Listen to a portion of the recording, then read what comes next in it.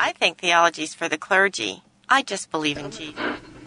Certain hermeneutics of eschatology demand an exegetical approach. I think you shouldn't question what you were taught in church.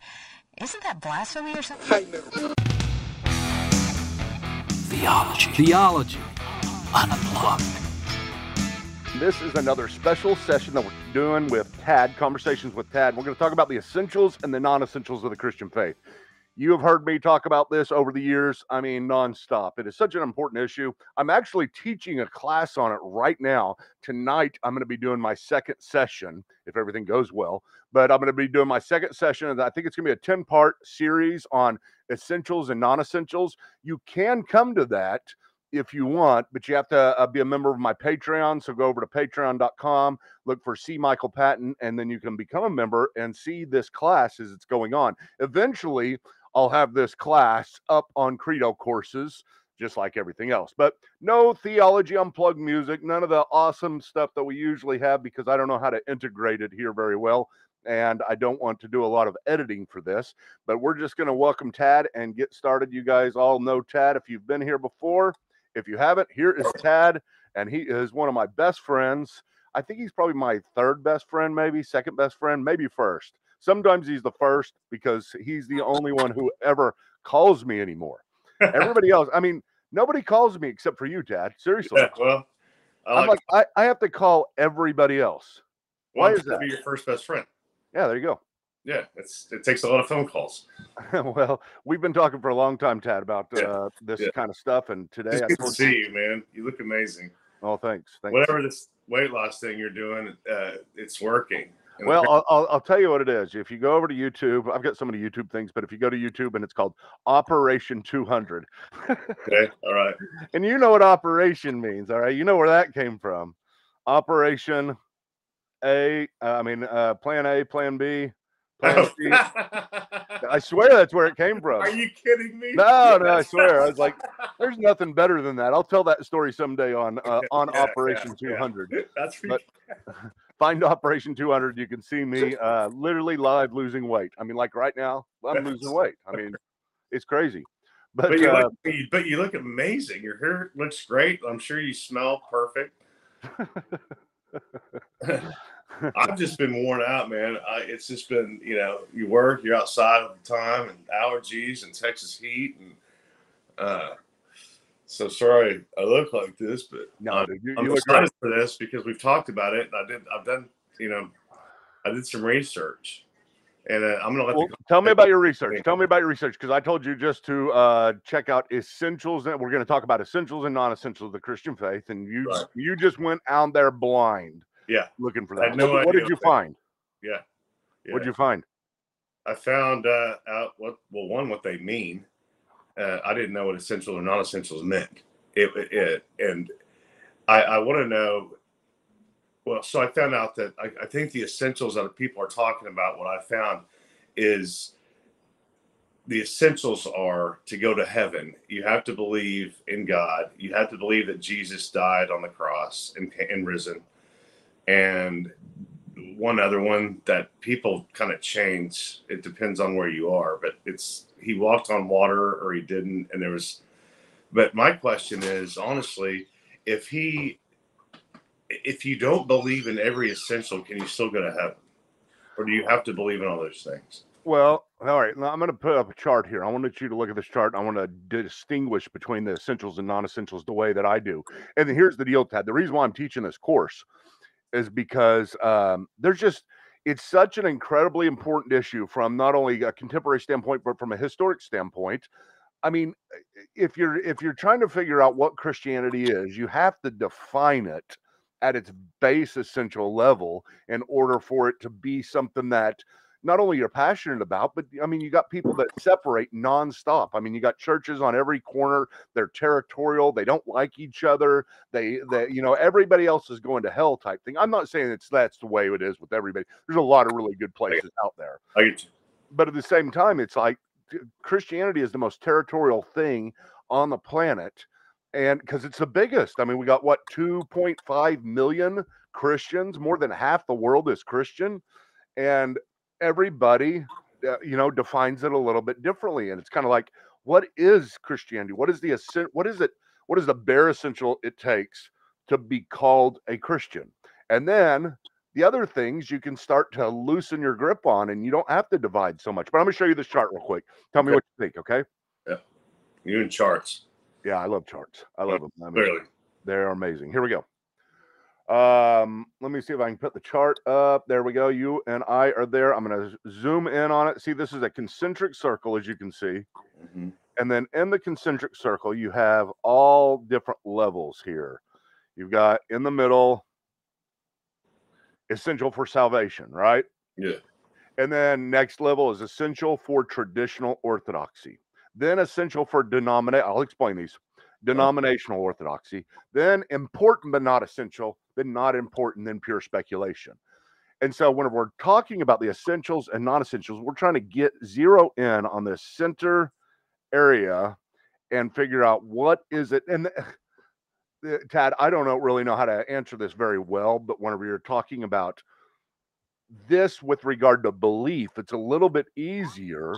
No, not easier. A little bit less messy than if it was like I was talking about it for practice. Because you say, what is it you have to do to be a Christian? Because that's what most people separate over. It's like somebody out there, they're drinking, they're smoking, they're doing pot, whatever else. And then all of a sudden you say, wait a minute, isn't that an essential that you not do pot for salvation? Or what? Oh, you asked me the other day, one of the best ones, you and Rhonda both. Rhonda, your girlfriend, she said she was talking about going to church. And I thought this was a great question, especially with regard to this issue, because her dad, I don't know, should I say this? Let's leave names out. Okay. I think the message is the same. I think it's universal. I think a lot of people think the same thing. Well, okay. Well, here, let me start here. Somebody that she knows believes that it's essential that you go to church in order to be saved, right? Well, and to be seen at church, but you're an asshole for the rest of the week. Yeah. I mean, and yeah. You do things that it's a hypocrite. I think you call it legalistic, but it's, dude, that's been going on for centuries. People act like there's something on Sundays just to be seen in church, but the rest of the week, you know what I mean? Yeah. And it's a tough question. I think a lot of people deny it, but this is why you and I are doing this, is because I want to know the difference between a hypocrite, a legalist, and are they Christian just because they say they are? Yeah. Well, think of this, Tad. You were back in Catholic churches, but in the Catholic Church, it is official in the Catholic Church. It is official. A mortal sin, one mortal sin, is missing mass without a valid excuse. And a mortal sin is something that'll send you to hell. This is something that takes you out of the graces of God and puts you in a state of before you even had the graces of God, and then back in the state where you're basically going to hell. That is a mortal sin. That's why you have to go and have these mortal sins too. Huh? We have immortal sins too. Immortal sins? We have mortal sins and immortal sins. Yeah. Oh, yeah. Venial sins. They're called mortal sins and venial sins. Venial sins are the smaller ones. Go ahead. Sorry. Yeah. That's fine. I mean, that's what they call the venial sins, mortal and venial. But in the Catholic Church, it is a mortal sin to miss mass without. I'm qualifying it here just to make sure. I don't want Catholics jumping on me. I love a lot of Catholics, but at the same time, this is something that really significantly impacted me whenever I was discussing with all my Catholic friends. It came down to this, and I said, listen, so what you're saying is you can live your entire life for God. I mean, whatever that may be, Mother Teresa type stuff, selling all your possessions, giving to the poor, walking the streets, through India, whatever else. And then one morning you wake up and maybe you're in a bad mood. Maybe you're mad at God for some reason. I don't know. But you just say, I'm just not going to church. And you don't go, and everything is wiped out. And you're going to hell that moment if you died. And that's terrible to me. Well, it's kind of like the same thing as a baby not being baptized. Yeah. And they go to hell because they didn't get baptized before they died. It's not the same, but you get where I'm going. There's a lot of rules about how to get to heaven. And that's why I wanted to talk about this essential thing, or you wanted to talk about it, and I studied up on it. And I'm like, a lot of this, so if I don't believe that we'll go back to this bush burning, you know, if I don't believe that. Oh, the bush burning. Yeah. I remember that. Okay. If I don't believe that happened, am I not going to heaven? I mean, do I got to believe every single thing? Well, here's what you'll hear people say, certain people, not me, of course, but people say, if you don't believe that, then you don't believe God. Right. If you don't believe God, then, you're not a believer by definition. Yeah. And if you don't believe that, that means that God's lying to you. I saw something on YouTube about that. If you don't believe the whole Bible and everything from the Old Testament all the way through, Revelation, sorry. That you don't. Way to go, dude. Yeah. I learned, man. I'm listening. So that means God's lying to you, or you don't believe the whole thing. And it's just, there's got to be some give somewhere. Well, I mean, it's a relationship. I mean, think of it. You're in a relationship with God. Last time you told me, you're talking about your relationship, Tad. Do you believe? Something like that. And I do have a relationship. Remember when we talked about this? We talked about everything. Since then, because you're working really, really, really hard, man. I'm proud of you. But it was, you said I have a relationship with God, but then there was something else after that. I can't remember now. I didn't watch it more than once. But you have to believe the essential and non-essential, the things you have to believe with a relationship. So, and that's when I asked you, can I believe my own way? Does it have to be my own? I mean, but you're talking about a long time ago when we were over at Tim's house. Huh? You talking about a long time ago when we were talking about the last podcast? Oh, okay, sorry. Yeah. Well, I mean, think of it this way, all right? And let's just boil this down. I mean, God is not, and you've heard me say this a lot, God is not petty. I mean, we're created in his image, and we understand what pettiness is. And sometimes we make God very petty, you've done everything right, but you don't believe in the burning bush. Sorry, you're burning now, with that bush forever. And it's kind of like, what is the relationship? What is the thing that starts off a relationship? And whenever we look at this chart, the essentials and non-essentials, and we talk about the essentials for salvation, basically what we're saying is, how does God introduce himself to you whenever you first meet him, type thing. Yeah. And then if you said, right whenever God introduced himself to you and he told you the very first things about himself, and you said, I don't believe that, then that's one thing, because here he is, the very beginning of the relationship, and you are starting off and you don't believe him, right? But if he comes to you and he says, I am Jesus Christ, I died for your sins and rose from the grave, and that's what you believe at that moment, right then, the relationship has been established. I don't care what happens later on. You're gonna fight. You're gonna wrestle with them. You're gonna go through bad times with them. But as long as you still believe that stuff, then you still believe in who he is. You still have that relationship, and there's nothing that can be done to take that relationship away. I mean, do you think that God introduced himself to us, or that our parents introduced us to God? Well, I think ultimately God introduces himself to us in order for us to. How do I know about God? Like, you've gone to where did you go? You went to I don't know, some country where you went. I can't remember where you went. It was like Croatia or something. Oh, Romania. Yeah. And you went to people in their homes, and you saved a lot of people. I mean, dude, you're just amazing. But did God introduce themselves to them and they just weren't listening? Or did they not know because they weren't told? Well, ultimately, we're born in rebellion, right? We're born, Paul says, you are born at enmity with God, meaning you are born a hater of God because you were born with Adam. You were born under Adam. You're part of the Adamic race, Adam's race.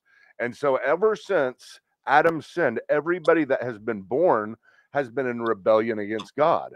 And God introduces himself to quell that rebellion, to stop that rebellion, to make you change your mind about that rebellion. Now, of course, he may do it through other people, but it doesn't mean that he doesn't have to be there and open your heart to understanding. You can have your parents tell you about God all your life, and you might even think you believe it all your life. Then whenever push comes to shove later on, sometime, you're going through some type of trial, some type of difficulty, and you say, you know what, I really don't believe this stuff, and I never really did. There are situations like that. But the more trials you go through, the more pain you go through. And that's why I tell you, Tad, and we've talked about this a lot, all the hell you've been through over the last 4 or 5 years, and you're still believing. And you've said one thing to me over and over again. Hey, Michael, I may not know a whole lot, but I'm not leaving him. He may be trying to get rid of me, but I'm not leaving him. Yeah. And I'm like, at that point, that is incredible, because that is that type of attitude. You taught me that just because of your actions and what you've gone through. I mean, I learned from you, man. Keep going with this. Well, isn't it expectations too with every relationship? You go into a relationship and you think, here's what I'm supposed to get out of this relationship. And then if you don't get it out of it, here's the essential things that I want from you, God. I want you to make me rich. I want you to make me happy. I want you to give me a good wife. I want you to make my children all obedient. And then you feel like you entered into that relationship, that deal with God, that transaction. And then later on in life, you're like, you know what? He hasn't fulfilled anything. I don't even believe that. I'm the one doing all the work. Yeah. And you've entered under false pretenses at the very beginning. Yeah. And the only pretenses that we come to God with is this: I am a sinner. I suck. I fail. I cannot do anything good on my own. God, I have to have you. This is the establishment of the relationship. And then Jesus comes through and says, I'm the one who died on the cross, and I'm the one who gets you to the relationship with God. There is one mediator between God and man, the man Christ Jesus. There's only one mediator. There's not people, they're your parents, not anything. It's just Jesus Christ. And once you're introduced to him, and once you hear this story, this essential, this central part right here where it talks about the essentials for salvation, you say, okay, what is the most essential? And right there, square in the middle, is Jesus Christ. So if I was to remove these words, essential for salvation, I could just put Jesus Christ, his death and his resurrection for your sins, which basically says this: what is essential for salvation? You have to know you're a sinner, and you have to know that you don't even have to know how it fixes it. Like, I don't know how the cross fixes it. I really don't. No theologian in the world really understands what happened on the cross that fixed that enmity, that now Jesus came down off the cross, rose from the dead, and said, now the relationship can be established forever because of what I've done. Now you can become part of my race rather than part of Adam's race. I don't understand what moment. I don't know if it was the 6th hour on the cross, the 7th hour on the cross. I don't know whether it was for 10 minutes on the cross or for 3 hours on the cross that he was taking care of whatever needed to be taken care of. But I know it was between him and God. He was on the cross, and the Father required the payment, just all of our sins. And that is what we believe. We don't have to understand it. It's just, there's something in us that says, okay, I believe this and I need this. It's not irrational. It's not taking a leap into the dark because it all happened and he rose from the dead. And if he rose from the dead, God, something's going on there.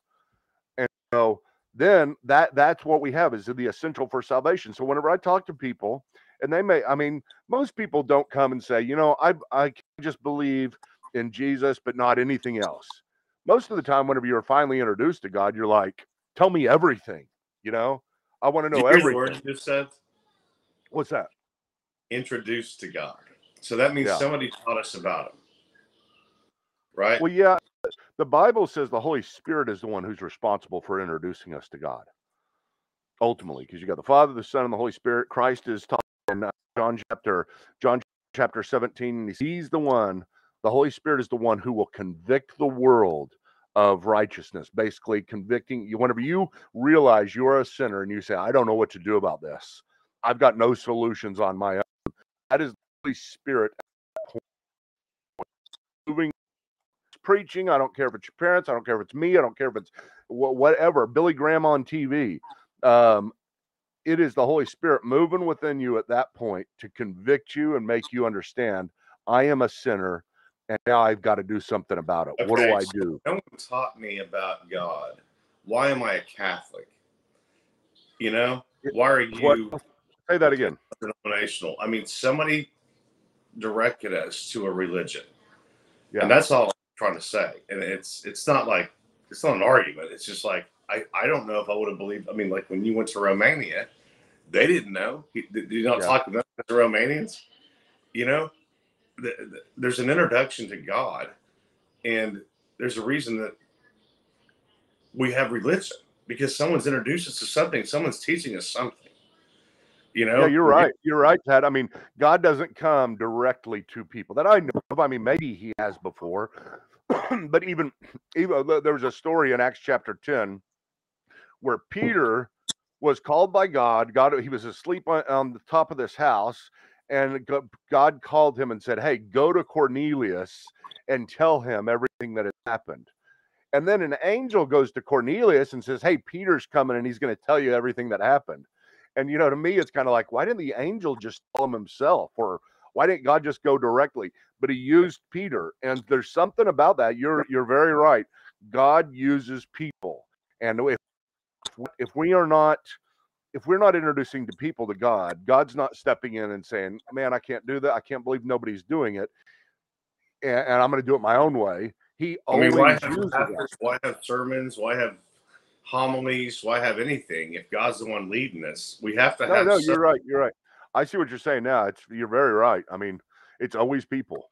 It's always you to your neighbor. It's always you to who you're close to. It's always the influence that you have. People see God in you. They see that relationship, and they see that belief in Christ. And that's how, you're right. You're very right. That is how God instituted how this, we call it evangelism, how the gospel, how the good news is to be disseminated across the world. He even had Jesus preach about God. That was his whole thing. So someone's introduced us. So, I mean, I'm not disagreeing with the Bible, because I'm sure that's going to be all bad. But I'm just saying someone directed us somewhere. And Jesus was one that directed a lot of people to God. Yeah. So that's all I'm saying. I just had to get that off my chest. Really. No, it's good. It's good. It's just that is the way it happened. I mean, God has used you for other people. He's used me for other people, and that's the way he's going to continue to do it. Yeah. Okay. I like that. All right, back to this chart real quick, okay? Yeah. Okay, you've got salvation, which are basically, we're talking about what it is that you believe whenever you first meet God. That's the way that I like to put it, because I don't like quite so much saying, this is what you have to believe, write down this list, and then after you're done, read the list and then believe it. It's just what everybody does believe right whenever they're introduced to God, and it's all about Jesus. So if I could replace that again, I'd say the person and work of Christ. Who Christ is and what he did is essential for salvation. Everything else, I'm not saying it's up for, let's all just get rid of everything else. I'm just saying these are the lesser known things. And you may find people like, let's say, essential for traditional orthodoxy, right above it. It's very important. And I would put the doctrine of the Trinity there. Now, people would get really mad at me for saying, wait a minute, are you saying the doctrine of the Trinity is not essential for salvation? I'm saying that's not the first thing God introduces us with. I mean, this is something later on. It's Jesus Christ he introduces us with. And it's understand what it means, but somehow he took away. And then all of a sudden we start getting all these other things afterwards. The doctrine of the Trinity, the doctrine of the inspiration of the Bible, just tons and tons of stuff come afterwards. And sometimes you do have people that believe the essentials, but have real problems with those things before traditional orthodoxy. Like I've had people before that have said, listen, and I'm going to get in trouble for this as well. I'm really going to get in trouble for this. I probably shouldn't say it. But I've talked to a girl one time. She was at seminary. She worked with me at the library. So she was going through the same seminary as me, going through THM, which is basically the 4-year program. It's a big deal. We talked for 2 years in the library about Jesus. And I'm telling you, she was from Burma, and there was nobody that I knew that that was more committed to getting back to Burma, giving their life away for Jesus. She knew the same Jesus as me. And I mean, it was just, we had a relationship based upon Christ. And then later on, I found out that she was what's called a oneness. She believed in a oneness view of the Trinity, which she didn't believe that the Trinity was Father, Son, and Holy Spirit, separate persons, but they were all the same person displaying themselves in different ways. Like sometimes a father, I'm sometimes a father, I'm sometimes a son, and I'm sometimes a friend. Those are 3 ways in which I express myself. And basically, oneness people believe that that is the way God is. He's not 3 separate persons. And so whenever Jesus was on the cross and he said, my God, why have you forsaken me? He may have been saying that to himself. Myself, why have I forsaken myself type thing. Because you don't, one aspect, the husband in you doesn't talk to the son in you. You know what I mean? Yeah, but I mean, as wrong as it was, it really messed me up because I was like, wait a minute. I thought anybody who denied the Trinity, by definition, not a believer. And I'm like, I started to struggle at that point. I don't have an answer for it now, Tad. I'm not telling you here's the way to go with it. I'm just saying there's things that mess you up that are harder to figure out. Like if you and I believe in the same Christ, what he did on the cross and what we are before him, that we need him, then these other things, while important, less and less important. The essential for denominational orthodoxy may be Baptists. They believe in dunking for baptism rather than sprinkling for baptism. You see how that's less important, but it's still essential for them to be a Baptist. Okay, so when you say we're talking about essential and non-essential, does that go from religion to religion? I mean, do some religions have essentials that are different than other religions that have essentials? Well, sure. I mean, every subject does. I mean, okay, so that's why topic, because I mean, whose essentials right? We'll take building a car, for instance, right? You may say, I think a V8 is essential for a car, and they say, well, no, inline 4-cylinders, fine. I mean, there are people out there that are going to disagree about things that are out there on the periphery, the essential for traditional, essential for denominational, but is a car. A car has to have 4 wheels, an engine, a steering wheel, and a seat. I don't know. Maybe that's the way I'd put it. But with every subject, there are essentials and non-essentials, not just every religion. You see what I'm saying? Yeah, but you're looking at cars. That's an analogy. That's a really good analogy, actually, because some people like Chevy, some people like Ford, some people like Toyotas, some people like Mercedes and BMWs. And sometimes they'll die for their beliefs. Huh? Sometimes they'll die for their beliefs.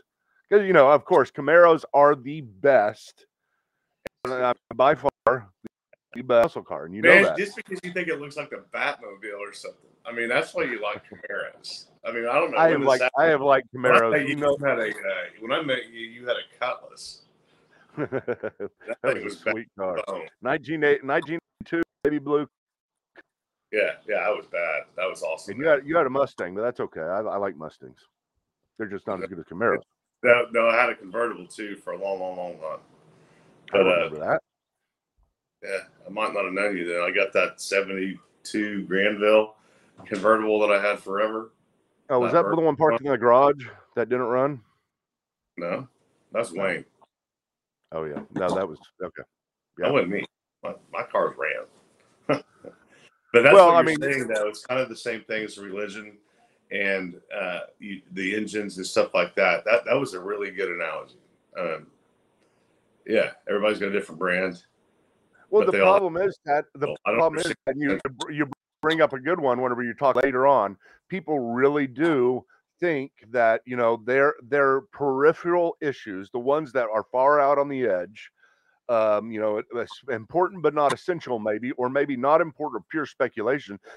Sometimes those are the things that define a church. Like you could go to a church who says, I believe in traditional music, and that is it. I will not play anything but old gospel music. and then somebody comes in and they want to play with a guitar, and then all of a sudden they are heretics and they're kicked out of the church, and there's a new church that has started, and there's just division and hatred based upon that. And there's things there's things like that throughout the entirety of the church. And once you realize it's most of these things are personality issues to where you lean, but we all unite around. Okay, so I'm going to go. Look, I'm going to interrupt you. I'm going to go to a place that I don't know. You can edit this, right? Yeah. If need be. Yeah. So I went to a funeral, at a Baptist funeral, from a guy that I knew that was gay. Yeah. It was the way the preacher was talking about him, that this guy's already gone, right? It got really awkward to where I left, because I was like, he's still a person. This guy believed in God. He was just gay. And I know this is that, I mean,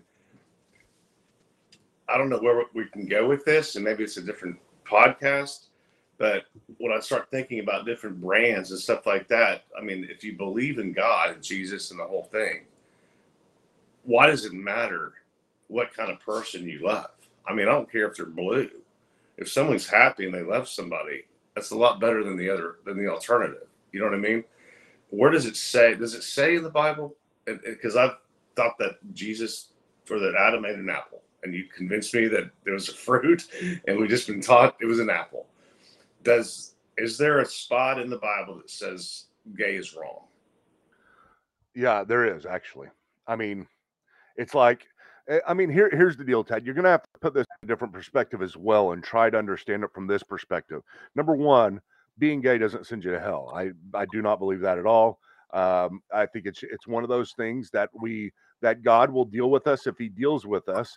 It doesn't make it any less wrong if it really is wrong. Just like as you can see here, you distinguish, these are two charts. You got belief and practice.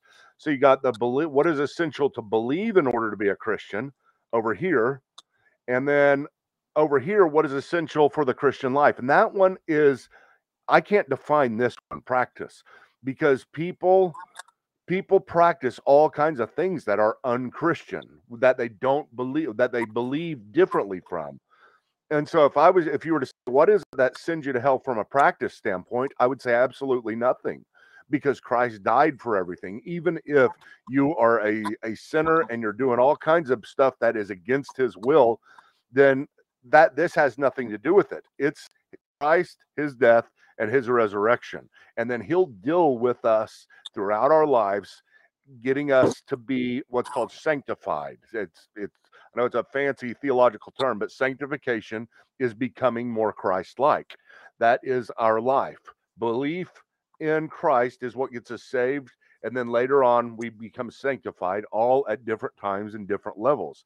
Now, when we're talking about somebody who is gay, you do have to look at it from this perspective, and they do too, because maybe I'm right. Okay, just do this. I'm not sending anybody to hell that's gay. I'm not even saying I'm a better person, because I got plenty of stuff that I do that is just as bad. All right, I'm just saying that what if being gay is a violation of, even atheists say this. I mean, atheists, from the standpoint of what it takes to make humanity flourish, being gay is the worst thing that can happen. It's the anathema to a atheistic worldview, because it stops humanity from flourishing. It stops humanity in its tracks. We don't have any population growth at all whenever that happens, for obvious reasons.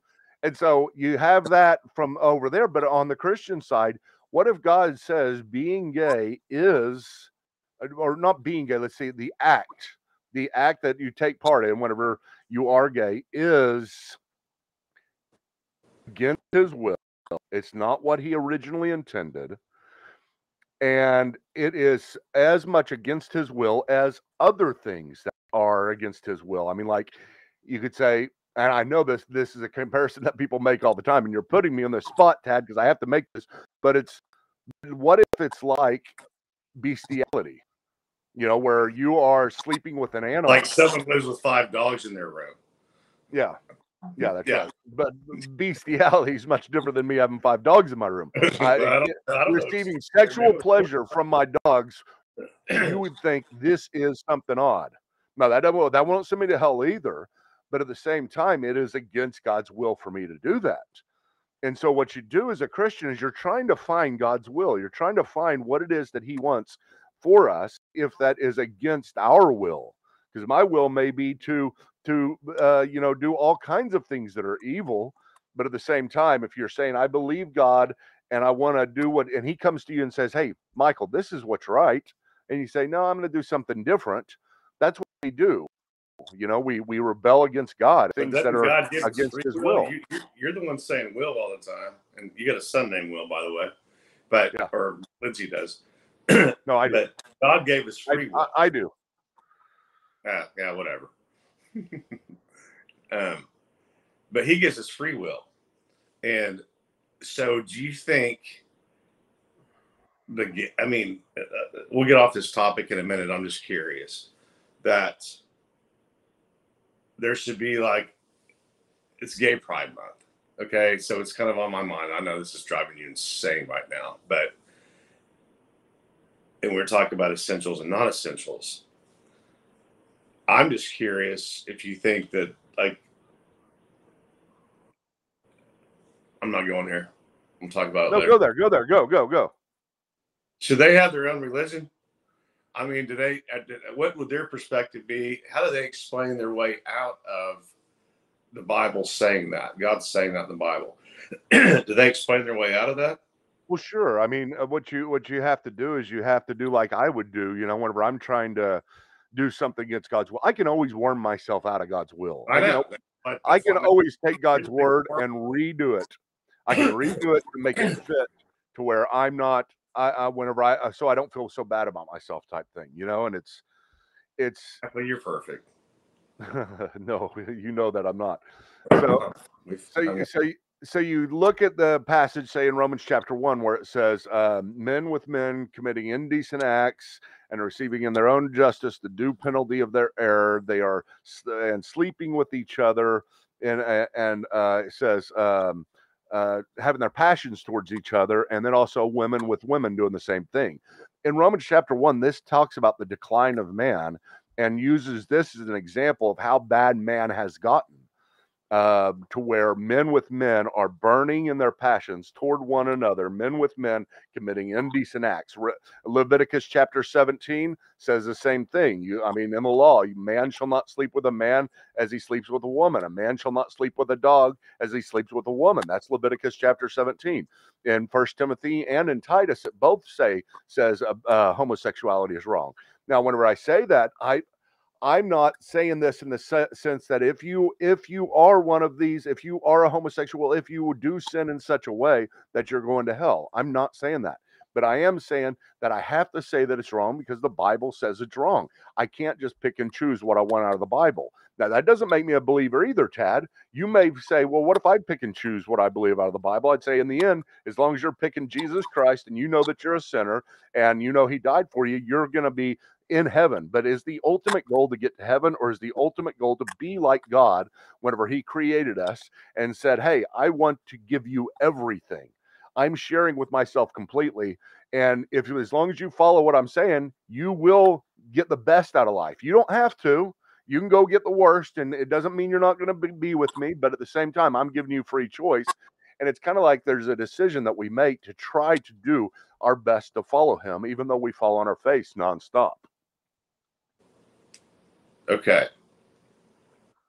I know it's hard today, Tad. Look at the day we grew up in. We both have. But is that an essential or a non-essential?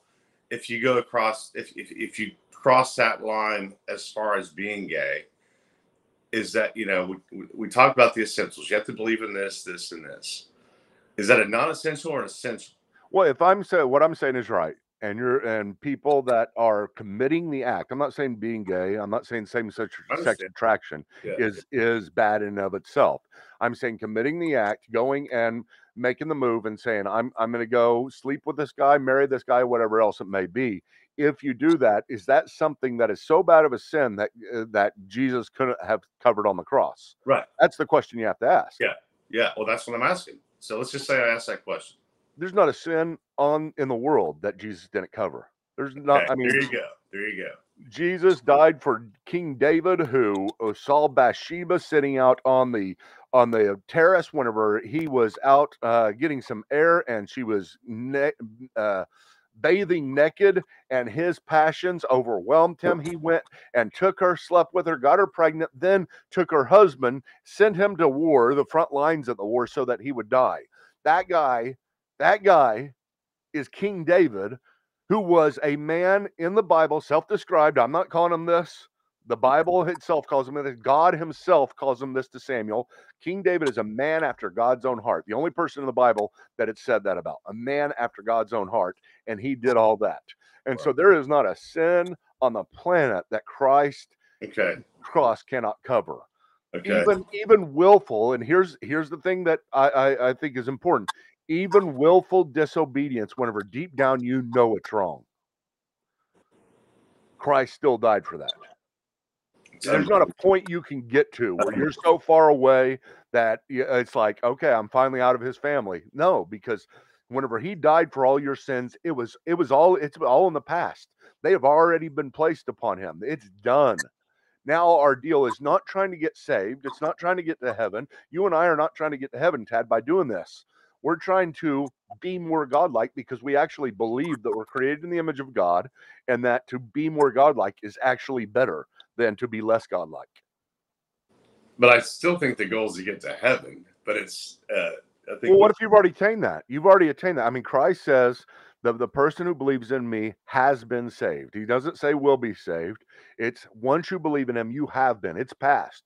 So you're already, basically, from the standpoint of God, from the standpoint of history, you are already in heaven. So you and I are shaking hands in heaven. That's right. We are there. Okay. No, we may have different. I mean, I'm not saying there's not rewards in heaven and things in heaven that we get to that. I mean, it's better to get to heaven being more like God than less like God. That's the only thing I will say. Yeah, and I think I think most people feel that way, you know, and you know my story, and I keep saying this. One day we're going to tell it because I think it's a pretty good one. Because right now everything's good, but I'm going to wait on this. All right. We're up to. I thought it through. I'm like, nah. We're up to 45 minutes anyway. I think we've at least started this topic, and yeah, let's stop at 40.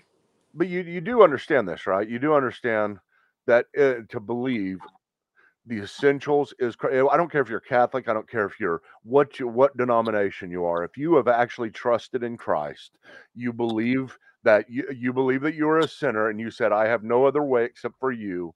Then it's done. It's done. We are already brothers and sisters, period.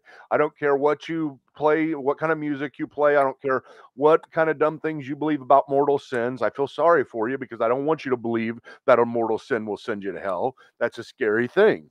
I mean, Christ did more. He did something to make it to where you do not have to believe that. You do what's right, not so that you can be saved, but because you're so grateful for being saved. That's the only motivation we have to serve God. The only motivation is because we have been saved, not so that we can be saved. That is if you trust in Christ. If you don't trust in Christ, here's what I'm telling you out there. You are in your sins, period. You're basically saying to God, I'll take care of this myself. And God's basically saying to you, okay, I'll let you. And it's not a fun thing. Let Christ take care of your sins. I'm telling you. I mean, well, that's where it got all bad, and that's when you were talking to me about God's not that petty, and because I told you, you know, I've had an amazing life, and what I've learned over the last few years is that people that have the less give the most, and that most people want to help people. Like everybody's got, I think, Christ in them. You know, I think there's people that are just angry, and there's people that are this and that. But if you go into it, meeting someone, thinking and looking for the best of them, you know, I've met people. I think I've told you this. I was in a group, and if I don't like somebody, it's like somebody likes them. So what's wrong with me? Am I missing something here? So I'll take them to lunch or I'll do whatever. I've got to figure out there's something about them that I'm missing. And I think that's how most people are. I haven't really met evil. I've met evil probably a couple of times, but other than that, everybody's nice. Don't you think? Well, yeah, I think what you're saying here is basically everybody. I mean, you think about it, if everybody's created in the image of God, it doesn't matter whether you trust in Christ or not, you're still in the image of God. Okay. And it's still a crazy thing. I mean, out there, people have, I mean, I know there's people that are completely evil and, overwhelmed by it. I know that I'm evil in my own way. But I know what you're talking about in the sense that it's just, we have been created in the image. Even James, the book of James says, don't ever curse somebody else. I mean, if you're going down the road and you're flipping them off and saying, hey, why are you driving that way? Be careful with that, James says, because what you're doing is you're cursing somebody who's in the image of God, and they're special simply because of that. So we have a generic, real respect for everybody because they are godlike. Whether they are believers or not, they're godlike. I want them all to go to heaven. I want them all to be with me forever. I will tell them this message about Christ until I die. But at the same time, I will respect them because they are in the image of God. And I think that's what you're saying. They are. And it took me going through just literally misery and depression and blah, blah, blah, to figure out everything that you've been telling me for the last 30 years. But I had to go through it. I just thought it was all about me, and you know how we were. And it took me a long time to figure out God and how he does this stuff. My mind is going a million miles an hour right now. I'm sorry. That's fine. You just blew my mind. Dude, you don't understand how happy it makes me, though. I mean, I swear to God, whenever I told you a long 25 years ago that I had a sheet that I kept in my car right beside me that had your name, and I prayed for you every freaking day. And I didn't pray for you just in the generic sense because it was like, I'm praying for all my friends. It was because I know Tad, and there's I don't mean to say this because you said, there's something about everybody. But I've always known there's something about you. And I always thought to myself, God, if you could just get a hold of him, I'm telling you, it's going to be so much bigger than getting a hold of me because he's a big deal. Yeah. And I mean that just in the sense because your personality and because what you can do, what you've been through, and somebody that changes, that's able to change that much is a lot more significant in the eyes of the world than somebody who changes a very little. And for you to go from where you were at to where you've been going is just amazing. It really is. And that's because of Rhonda and you. Yeah.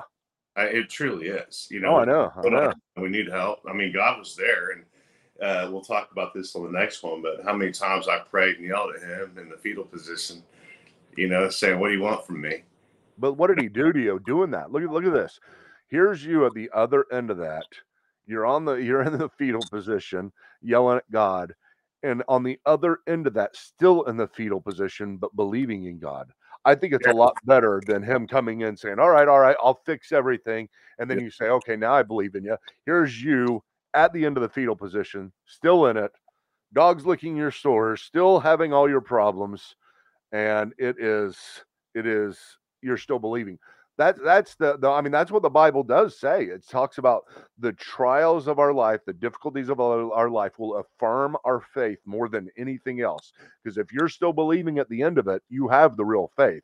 But if you say, hey, this thing's not for me, I've been going through hell. You remember, though, you would call me a lot, and I know we got to go, but maybe we can do another one real quick. But I just kept saying, I want to see how this plays out because you were worried. You had Jarrett come find me. You were wanting to pay my phone bill just so you get a hold of me. And everyone was kind of worried about this would be a good topic, actually, about me just kind of offing myself. Yeah. Yeah. And I just kept telling you, I want to see how this thing plays out. And remember? Yeah. I'm glad you did. Wait around. Let's keep on waiting. Yeah. All right, man. I love you. All right, bro. Thanks so much. Thanks everybody for watching. If you have been watching, see you, Tad. Make sure that you subscribe on YouTube if you're on YouTube, or if you're on Spotify, go over to YouTube, check it out because like I said, on YouTube at Credo House, you do have the option to be able to see us, and it's just beautiful seeing our faces. It really is. I mean, it's amazing. You'll see the glory of God right there. But and also you'll be able to see my my awesome charts that I always have. Don't forget about that, and also check out the Patreon page and become a member so that you can come to the class tonight. It is tonight as I'm recording this, but it's actually Tuesday nights. We have coffee and theology, and we'll see you then.